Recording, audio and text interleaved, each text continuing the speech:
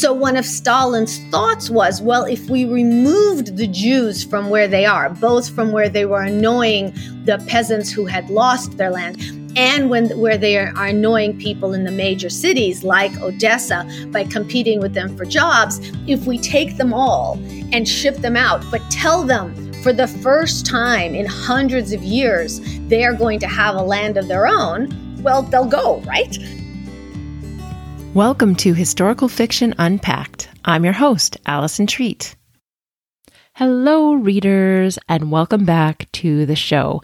This is episode 4 of season 6, and today I'm sharing a conversation I had with Alina Adams. She is a New York Times best-selling author, and her latest book, My Mother's Secret, is all about the Jewish autonomous region that was established by Stalin between Russia and China. So she's going to tell us everything, well, not everything, but a lot of what she learned about that and the book. And it's a great conversation. I know you're going to enjoy it. So we will get right to it. Alina, thank you for joining me on the show today. Thank you so much for having me. I'm excited. Yeah, me too. Your latest novel, My Mother's Secret, a novel of the Jewish autonomous region, released last November. Can you tell me about this book? Well, this book requires a little bit of background in that I myself was born in the former Soviet Union. I was born in Odessa, Ukraine, a place that a lot more people are aware of now than they were first when I was born there, then when I immigrated with my family in the 70s.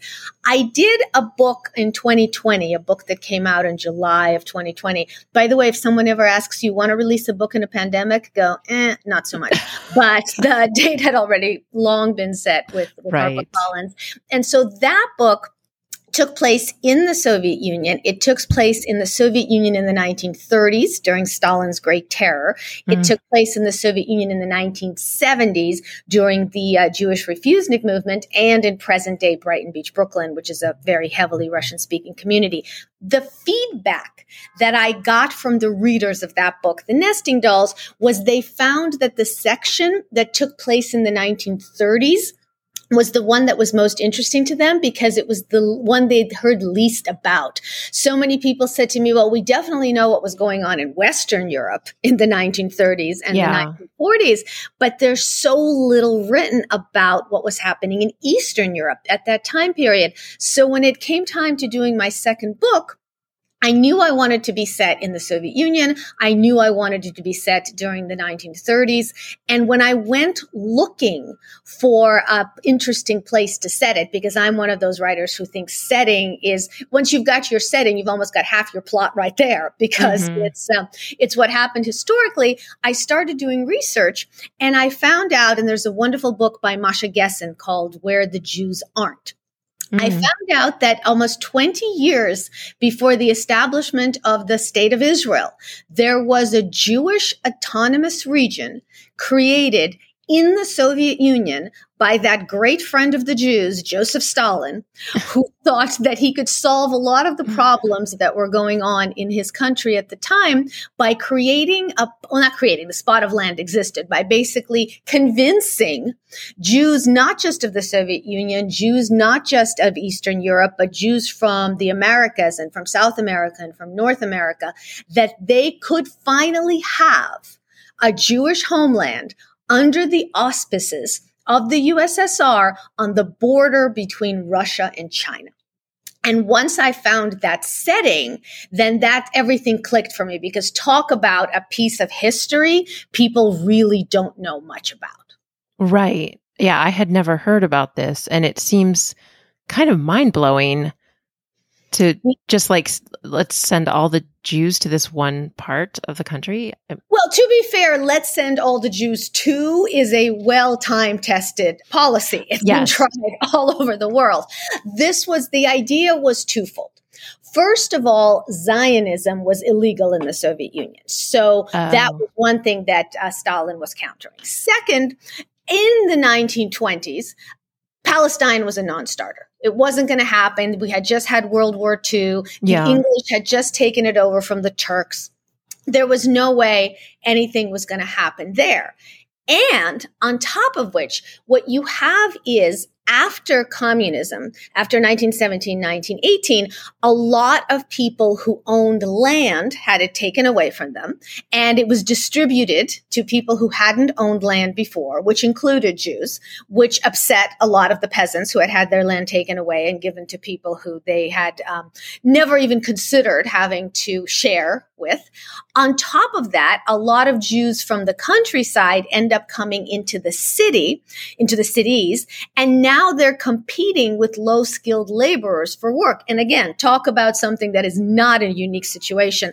How many times in history have we seen, because of war or some other upheaval, immigrants coming into major cities? Most of them are unskilled laborers. Now they're competing with other unskilled laborers for the tiny pool of work. So one of Stalin's thoughts was, well, if we removed the Jews from where they are, both from where they were annoying the peasants who had lost their land, or actually the kulaks who had lost their land, and where they are annoying people in the major cities like Odessa by competing with them for jobs, if we take them all and ship them out, but tell them for the first time in hundreds of years, they are going to have a land of their own, well, they'll go, right? Wow. So why did you want to write about this? I mean, you were looking for something to write about after the nesting dolls. What gripped you about this? I mean, when I read the prologue, I think I told you in an email that it gave me chills, the end of the prologue. So, it really gripped me. So what gripped you about this autonomous region that you felt like you just had to tell the story? Well, first of all, just the fact that, as you said, and so many people have said to me when I've done book talks, is we had no idea this existed. You know, when I started doing book talks for the Nesting Dolls, one of the good things of putting a book out during a pandemic, I will say, is I did so many Zoom book talks with places that I would not have traveled to. So that part of it, I'm actually super excited about it. I love Zoom book talks. They're going to have to take those away from me by force because I love them so much. And at the end of the talks, I would ask a question, which was, what was the first Jewish state of the 20th century? And most people's answer, I mean, some suspected it was a trick question, so they kept quiet, but most people's answers was Israel. So it just blew their minds to find out that Barabajan was a place that existed, much less where it existed, much less who it was created by. But I'll tell you a story. So the way actually the Nesting Dolls came about is I was talking to my then agent, and she said to me, you know, this was about 4 years ago. She said, you know, Russia is really hot right now. And I said, I can't imagine why. I don't know what's going on in the world that would make Russia so hot right now. But then she also said, what I'm hearing from editors is they're getting tired of Holocaust stories. They think that they've told pretty much every World War II and Holocaust story possible. So I said, so you'd like me to write a story that takes place at the same time, roughly in the same place, but has Jews suffering somewhere else? And she said, yes. And I said, I can do that. So to answer your question, one of the things that fascinated me is I was pretty familiar with what life had been like for Soviet Jews in the 1930s in the big cities. As I said, I was born in Odessa. My parents were born in Odessa. My grandmother was born in Odessa. My grandfather actually was born in a small village on the outskirts of Odessa and came to Odessa. By the way, this is something I love to tell modern day readers. So 13 years old, he moved by himself from this village that he'd been living in to Odessa, where he lived in a boarding house, worked in a factory during the day, went to school at night. 13 years old. I mean, my daughter is 16, and I still check, if she has a bus pass in the morning. Yeah, sure. At 13 years old. So I knew what had been going on in the major cities, but I really didn't know what had been going on outside of it. So I was just as curious to learn as well. And not only did I have Masha Gessen's book, but my mother and I were able to track down a Yiddish language propaganda film that had been made in the Soviet Union. It was in Yiddish and Russian, and it had been made specifically to convince Jews and other people to immigrate to Barabajan. So it was fascinating to be able to see, because, there's sources written, there's text written after the fact, like Masha's book, and there's primary sources done at the time. Yeah. So it was absolutely fascinating to see this movie where they claimed, or they showed you that, although obviously it wasn't filmed in Barabajan, but they showed, rivers filled with fish. The fish were so excited to be there that they were practically jumping out of the river into the nets, and fields full of food and cows and chickens and all of these things. So it was an amazing thing. It's called Seekers of Happiness. It's found on YouTube. When you also do research during a pandemic, you do most of your research on YouTube, and there's like a cornucopia of things to be found there. So it was just having all of these primary sources and then sources written after the fact that made me think I'm a huge reader. I mean, I think all writers are readers, aren't they? Yes. And a huge reader of historical fiction and family sagas. And I had never heard of this place. So I thought, wow, this would be a really unique setting. For sure. Yeah. So you mentioned a couple times that you immigrated to the U.S., and I think you told me in 1977. Yes. So how did your immigration story impact this book? I'm sure it's impacted The Nesting Dolls. Did it have an impact on this book as well? Well, it did, because the framing device, I keep wanting to call it the modern day sequence, but then I realized it actually takes place in the 1980s, and that's historical fiction too. And I saw a meme which said, somebody said to me 40 years ago, and I thought, yes, the 1950s. And then they said, no, the 1980s, and I had to go take a nap. So, yes. So in that respect, so it's not the modern time, it's the framing device. Yes. It takes place in the 1980s, and it does take place in San Francisco, which is primarily when I grew up in San Francisco. I lived in San Francisco from the late 1970s to the early 1990s. So all of the descriptions are actually the San Francisco that's frozen in my mind, because I actually haven't lived there since the early 90s. Right. And the immigrant parents and the characters, they are exactly the people who I grew up around, and their attitudes are very much the attitudes of those people. So yes, now that the 1980s are historical, I have written it from my own personal experience, which involved being a Soviet Jewish immigrant to San Francisco. Okay, interesting.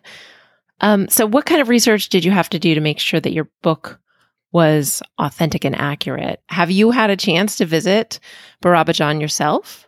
Well, no, pandemic. Everything's going to come back to, no, pandemic. But in addition to the movie that I found that had been made in the 1930s, there are several documentaries online that were done more recently. I believe there was one that was done in 2012. But here's the thing, though. I don't care for the purpose of this book. For other reasons I care. I don't care what Barabajan's like today. Yeah. Because that's really not where the story is set. The story is set in the 1930s in Barabajan, in the 1940s in a Soviet and American prisoner of war camp, which was another topic that I found interesting, because people didn't realize two things. First, a lot of people didn't realize that American and Soviet soldiers were held in some, not always, but in some of the same German prisoner of war camps. If it didn't happen on Hogan's Heroes, people don't realize that it happened. And what people also don't realize is because the Soviets were not signatories to the Geneva Convention, their prisoners could be treated much, much more harshly than American prisoners. So I had actually done research as well about collaboration between American and Soviet prisoners to help them both survive. So that was another thing. So the primary past sections are the 1930s in Barabajan, the 1940s in a German prison of war camp. The framing device, which takes place in the 1980s, is actually based on a trip that my mother and I took in 1988. Because as soon as Gorbachev comes to power and he initiates perestroika, he announces that now people who had left can come back to visit. Now, to be fair, the people who had left before could always come back to visit. There was just no guarantee that they'd be allowed to leave again. They could always go in the other direction. So most people did not travel back to the Soviet Union because they were terrified they wouldn't be let out again. In 1988, under all the openness and perestroika and all that, you were allowed to go back. So my mother and I went back in 1988. We visited Moscow and we visited Odessa, and a lot of the events that happen in My Mother's Secret, a novel of the Jewish Autonomous Region that take place in the Soviet Union in 1988, are based on that visit. Okay. Well, yeah, that's great. I do think, even though things change, I think it's helpful to see a place for itself, depending on, the scope of your book. And well, the train station is still there. Actually, the first scene of My Mother's Secret, a novel of the Jewish Autonomous Region in the 1930s section, which takes place at a train station, that train station is still there. It's been modernized a little bit, but I was able to see video of that from the documentary in 2012, in addition to historical video that was shot at the time as part of the propaganda effort. So I could see them both. Wow, that's so fascinating. That's amazing. You mentioned to me that there are parallels between your book and the current political situation. Can you expand on that? Well, as we talked about before, I'm always a little leery to talk about the current political situation, the word current being, it's such a fluid state right now. But one of the main things that does come up is you have in My Mother's Secret, a novel of the Jewish Autonomous Region, there are characters who are in Birabajan. Some of them left because of the Holodomor, which was an artificial famine that Stalin created in Ukraine. Now, you have to keep in mind that at that time, the New York Times won a Pulitzer Prize for an essay explaining how, no, Stalin didn't do that at all. So we're also, people think we're in a fake news era now, or that the 20th century or the internet somehow has some kind of moratorium on fake news. And that's not case, because the New York Times didn't just write an article, they won a Pulitzer for an article explaining how there was no famine in Ukraine. But it does speak to the fact that, and in fact, my husband and I have this conversation. My husband is American, and he was saying something about the current situation, and he made a reference to, because this happened 10 years ago. And I'm like, dude, 10 years ago is nothing. It's the blink of an eye. I mean, even the 1930s are nothing. Russia and Ukraine have a 500-year history. There's people who are working off of that. If you're going to make statements 10 years ago is not even worth discussing. So that's one of the things that we're seeing. We're seeing that even almost 100 years ago, which was still just a blip in their history, you're seeing attacks from the Kremlin in Moscow on areas of Ukraine, to the point where hundreds of thousands of people starved to death in not a natural disaster, but an artificially created famine. Right. Wow. So I want to pivot a little bit and talk somewhat about your career. You're a New York Times bestselling author. So can you tell me about your path to publication and what your career has been like? Well, it's been the kind of thing that if an editor friend of mine said that if I described it as a fictional character, she would have said, that's not realistic. I don't think that's how things happen. So we'll just start with that. So, I was one of those people, one of those kids who knew I wanted to be a writer my entire life. My parents claim my first words were pencil and paper. That's probably apocryphal. But then I also had the little glitch where, I had to learn English. I learned English at the age of 7, 8. But from the time that, I was in high school, I was definitely sure, okay, I was going to be a novelist. And this is back in the days. We all remember when you had to print it out, your manuscript. You couldn't just send it as an attachment. And you had to do it on a dot matrix printer, which went, bzz, bzz, bzz. If it got stuck, your entire book was printed on just one page. So I go back to those days. Now, what's a piece of advice that writers are always given? Writers are told, write what you know. Exactly.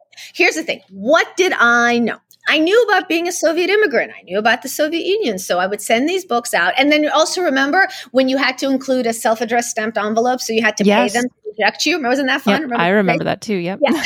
So, and everything kept coming back. Nobody cares. Russia doesn't sell. All of that. Then I got a call from an editor at Avon Books who pulled me out of the slush. And she said the usual thing, Russia doesn't sell, blah, blah, blah. But she said, you clearly can write. And I usually publish my new authors in the genre of Regency romance. Would you consider writing a Regency romance? And I said, sure. And I hung up the phone and I said, what's a Regency romance? Exactly. Yeah. Now, if it were today, I'd know because Bridgerton's like the hottest thing. And my husband and my daughter watch it. Although, as I keep saying to them, it's perhaps not exactly historically accurate with some of their casting choices. But okay. So I went to the library. I got 8 books because I was that dweeby kid who knew what the maximum number of books you could check out at the library was. Found out what a Regency romance was. And so now I'm thinking, write what you know. What do I know about Regency England? Nothing. What do I know about Jews? I know about Jews.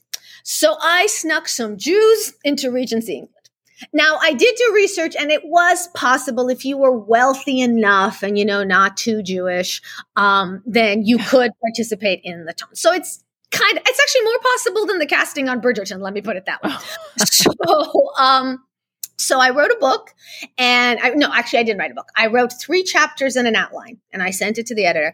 And she called me and she said, I love it. I want the rest on my desk by next week. And I said, it's not polished yet, because that sounded better than it's not written yet. So I pounded it out and I sent it to her, and became my first published book by Avon called The Fictitious Marquis. And that came out in the summer of 1994. Okay, so after that, I did another Regency. It was called Thieves at Heart. That was the Regency, by the way, that closed the Avon Regency line December of 1995. So I closed an entire line. I'm very proud of myself.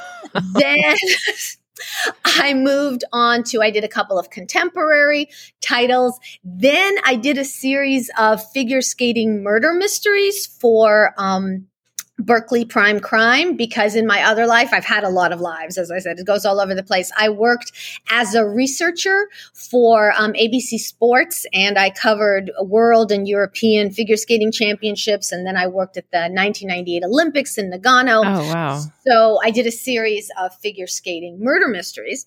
And did this have anything to do with Tanya Harding? And okay, well, funny story.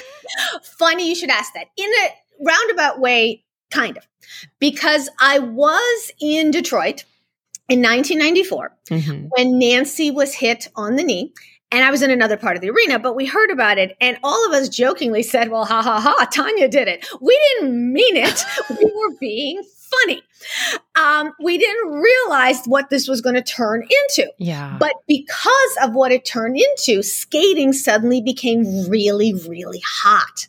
So a lot more shows were being done. I mean, up to that point, they televised the nationals, they televised the world obviously the Olympics, but the nationals, the world championships, maybe the European championships, very little from the Grand Prix circuit, which is Skate America and Skate Canada and places like that. But then suddenly skating exploded. So yes, in a roundabout way, the editor that I worked with at Berkeley Prime Crime did want to do the skating mystery series because skating was so hot. So short answer, yes.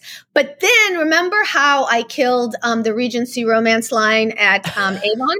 I also pretty much killed televised figure skating because I worked in the peak and then I watched it kind of trickle off. So then, wait, there's going to be more. I kill a lot of things. Then I went to work at Procter & Gamble Productions on 2 soap operas, As the World Turns and Guiding Light. And what I did for them was I wrote tie-in books that the characters in the story wrote. So there was a character who was an author on the air, but I wrote the book that was released in real life. Got that? Oh, okay. And that book was a New York Times bestseller. I did 2 books for As the World Turns. I did 1 book for Guiding Light. And then I killed soap operas because while I worked there, Guiding Light and As the World Turns were canceled. And then I went to work for All My Children and One Life to Live on ABC, and they were canceled. So wow. Lest you think I am a harbinger of not a harbinger of doom. I am. I really am. So I went through all of those things, and that brings us up to the conversation about Jews suffering in different places. So I have done Regency romance. I have done contemporary romance. I have done cozy mysteries. I have done soap opera tie-ins. And now my last 2 books were historical fiction. Although, to be fair, one of the reasons that I started in romance to begin with is because I wanted to eventually move into the family saga and the historical fiction space. And there's a lot of romance and a lot of overlap and mystery too. I mean, I think that's the great thing about family sagas is they can have romance, they can have mystery, they can have everything. Yeah, you're right. It is. So the genre you're writing in now is really what you've always hoped to write. Is that what you're saying? I just took a really long and not particularly direct way to get there. Well, you've had a lot of experience in different genres, I guess. So, you can use it all. I know The Nesting Dolls, your previous book, was published by HarperCollins, and I'm wondering how you went from it's not that you killed HarperCollins, so give me time.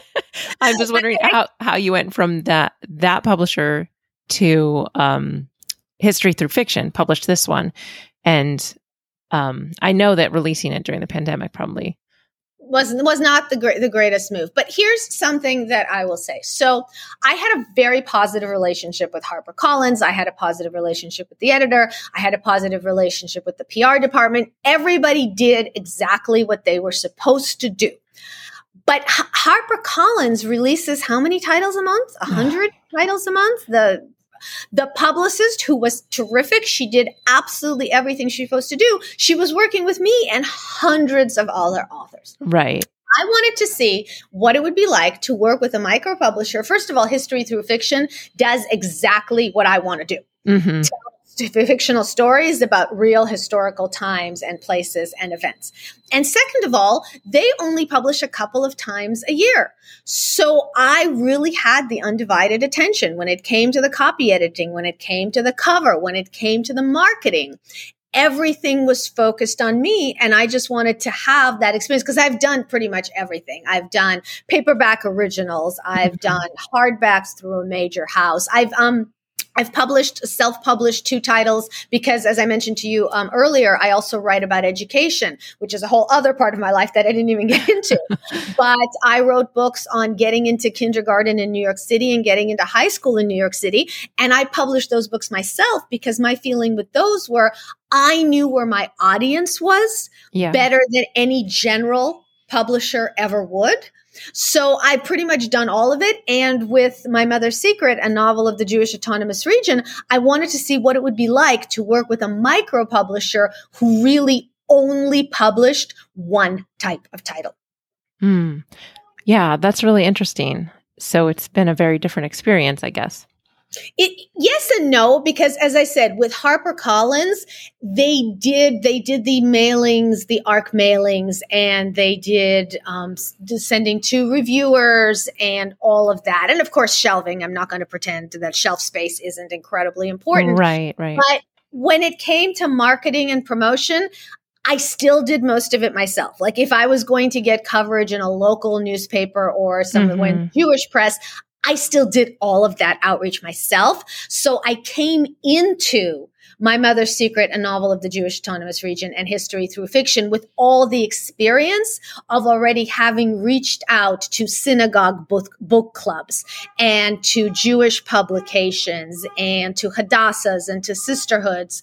Yeah. So I kind of just like with my education books, where I knew where my audience of parents was, I felt like I had a really good grasp of where my audience of Jewish historical fiction readers was. And so I took the experience from The Nesting Dolls and HarperCollins, and I brought it to My Mother's Secret, a novel of the Jewish Autonomous Region, and History Through Fiction. So in that sense, the experience was actually incredibly similar. Yeah, well, that's interesting. So what are you working on next? I'm working on a couple of things next. I have a book on submission, which is called Stepmother Russia, which actually deals a lot more with the present day situation. It has a historical piece to it, but their present day is actually present day, not the 80s. So it deals with oligarchs and what kind of culture, what Russia has turned into. So that's a book that's out on submission. I also have a series, as I mentioned before. So I used to work for soaps and I killed a few soaps here and there along the way. But now I also work for a website called Soap Hub, where I serialized, it's a soap opera about soap opera. So we're going back to the ways that soaps were done even before television and radio. We're going back to the Dickens days of serialization. So I serialized a soap opera about soap operas on Soap Hub, called Go On Pretending, which actually takes place in the early days of radio soap operas. Speaking of something that people also don't know, is people don't realize that the genre of serialized storytelling, which today isn't just daytime soap operas. Every primetime show is serialized, not just, your Grey's Anatomy or the ones that call themselves soaps, but think of something like Friends or Mad About You. Yes. Even sitcoms are serialized. Mm-hmm. And all of that was created by a woman out of Chicago by the name of Erna Phillips. Basically, television today wouldn't exist looking the way that it looks if it weren't for a woman named Erna Phillips, who worked for Procter & Gamble, who invented the soap opera genre and pretty much invented commercial television, and certainly invented commercial radio that targeted women. And so a lot of her shows started on the radio. Then they went into television. And so Go On Pretending on Soap Hub is a serial about the history of cereals. Wow. That's great. So this is a question I ask all my guests. How do you think learning about history through story helps us approach life in the present? Well, here's the thing. As I mentioned, I write about educational policy. My husband is a teacher, so we're that sexy, sexy couple that has pillow talk about education and education policy and how kids should be taught. And one of the things that I've always wondered from the time I was a kid is why history is taught in such a dry and boring manner when history is a soap opera, and it's certainly the best serial ever created with some of the best characters. So I'm a big believer that the best way to learn anything, well, my husband's a math teacher. I don't know how you can quite turn that into stories, but let's focus on the important subjects, okay? So let's talk about history, is that the best way to teach history is not just through what happened when, but who it happened to and how they felt about it. Because anybody can empathize in a way that, the War of 1812, okay, there's the words, the War of 1812. That tells me nothing. Don't even tell me what sides were on it and who the leaders were, but tell me how it affected the people on the ground. I think it's, is it about the musical The Fantastics?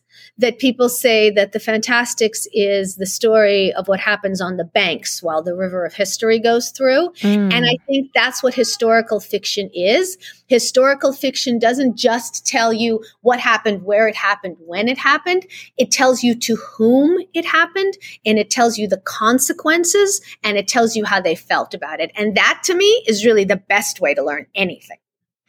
Yes. Yeah, I agree. So this has been a wonderful conversation. What is the best way for listeners to follow you? I am alinaadams.com. That's my website. I am on Instagram as I am Alina Adams. I am on Twitter as I am Alina Adams. And I am on Facebook as either Alina Adams Media or my personal page. It's Alina Sivorinovsky Wickham. You can see why my first editor maybe didn't want me to use my actual last name. Something about Sivorinovsky didn't scream Regency England to her. But on Facebook, I am Alina Sivorinovsky Wickham. And also this is something that I actually developed during the pandemic when I was doing all my book talks on Zoom, is as I said, if this were in the before times, I would have been honored to sign your book. But since that is not possible, if somebody just emails me at alinaadams@gmail.com and tells me who they would like a book plate autograph to, I can do that and I can pop it in the mail, and that way we can pretend we had a human interaction. But that's something I've been doing. I've got signed book plates, and if somebody says, could you sign it to my mother? Could you sign it to my daughter? I'm happy to do that as well. And that's just alinaadams@gmail.com. Nothing clever. Okay, great. Wonderful. Thank you so much for being with us today. Thank you so much for having me. I had a great time. Well, friends, I hope you enjoyed that really informative conversation with Alina Adams. I'm just always amazed. There are so many parts of history that I knew nothing about. And whenever I have an author on to talk about something new, I just am astounded. It's really amazing. So as always, you can find the show notes either in your listening app or at AlisonTreat.com/blog. That's ALISONTREAT.com/BLOG. Make sure you check out the show notes for links to Alina's book and places to follow her, as well as other helpful links and ways that you can help the show. Now, one way I would like to ask you to help the show is to sign up for my newsletter, and you can get there from the show notes. There's a link to my newsletter sign up, or you can just get there on my website, AlisonTreat.com. It's really easy, and I would love to share all my news with you. Everything from what I'm reading recently and whether I like what I'm reading recently, as well as what I'm researching for my works in progress. You'll get all of that in a weekly newsletter when you sign up for my mailing list, and you'll also get some freebies, some of my writing samples. So make sure you join my list. It's lots of fun. Well, friends, I'm going to close out with a quote from the famous Jew Ben Zoma from the 1st and 2nd centuries AD. He said, "Who is wise? One who learns from every man. Who is strong? One who overpowers his inclinations. Who is rich? One who is satisfied with his lot. Who is honorable? One who honors his fellows." So take that to heart, my friends, and keep reading historical fiction. I will talk to you again next week.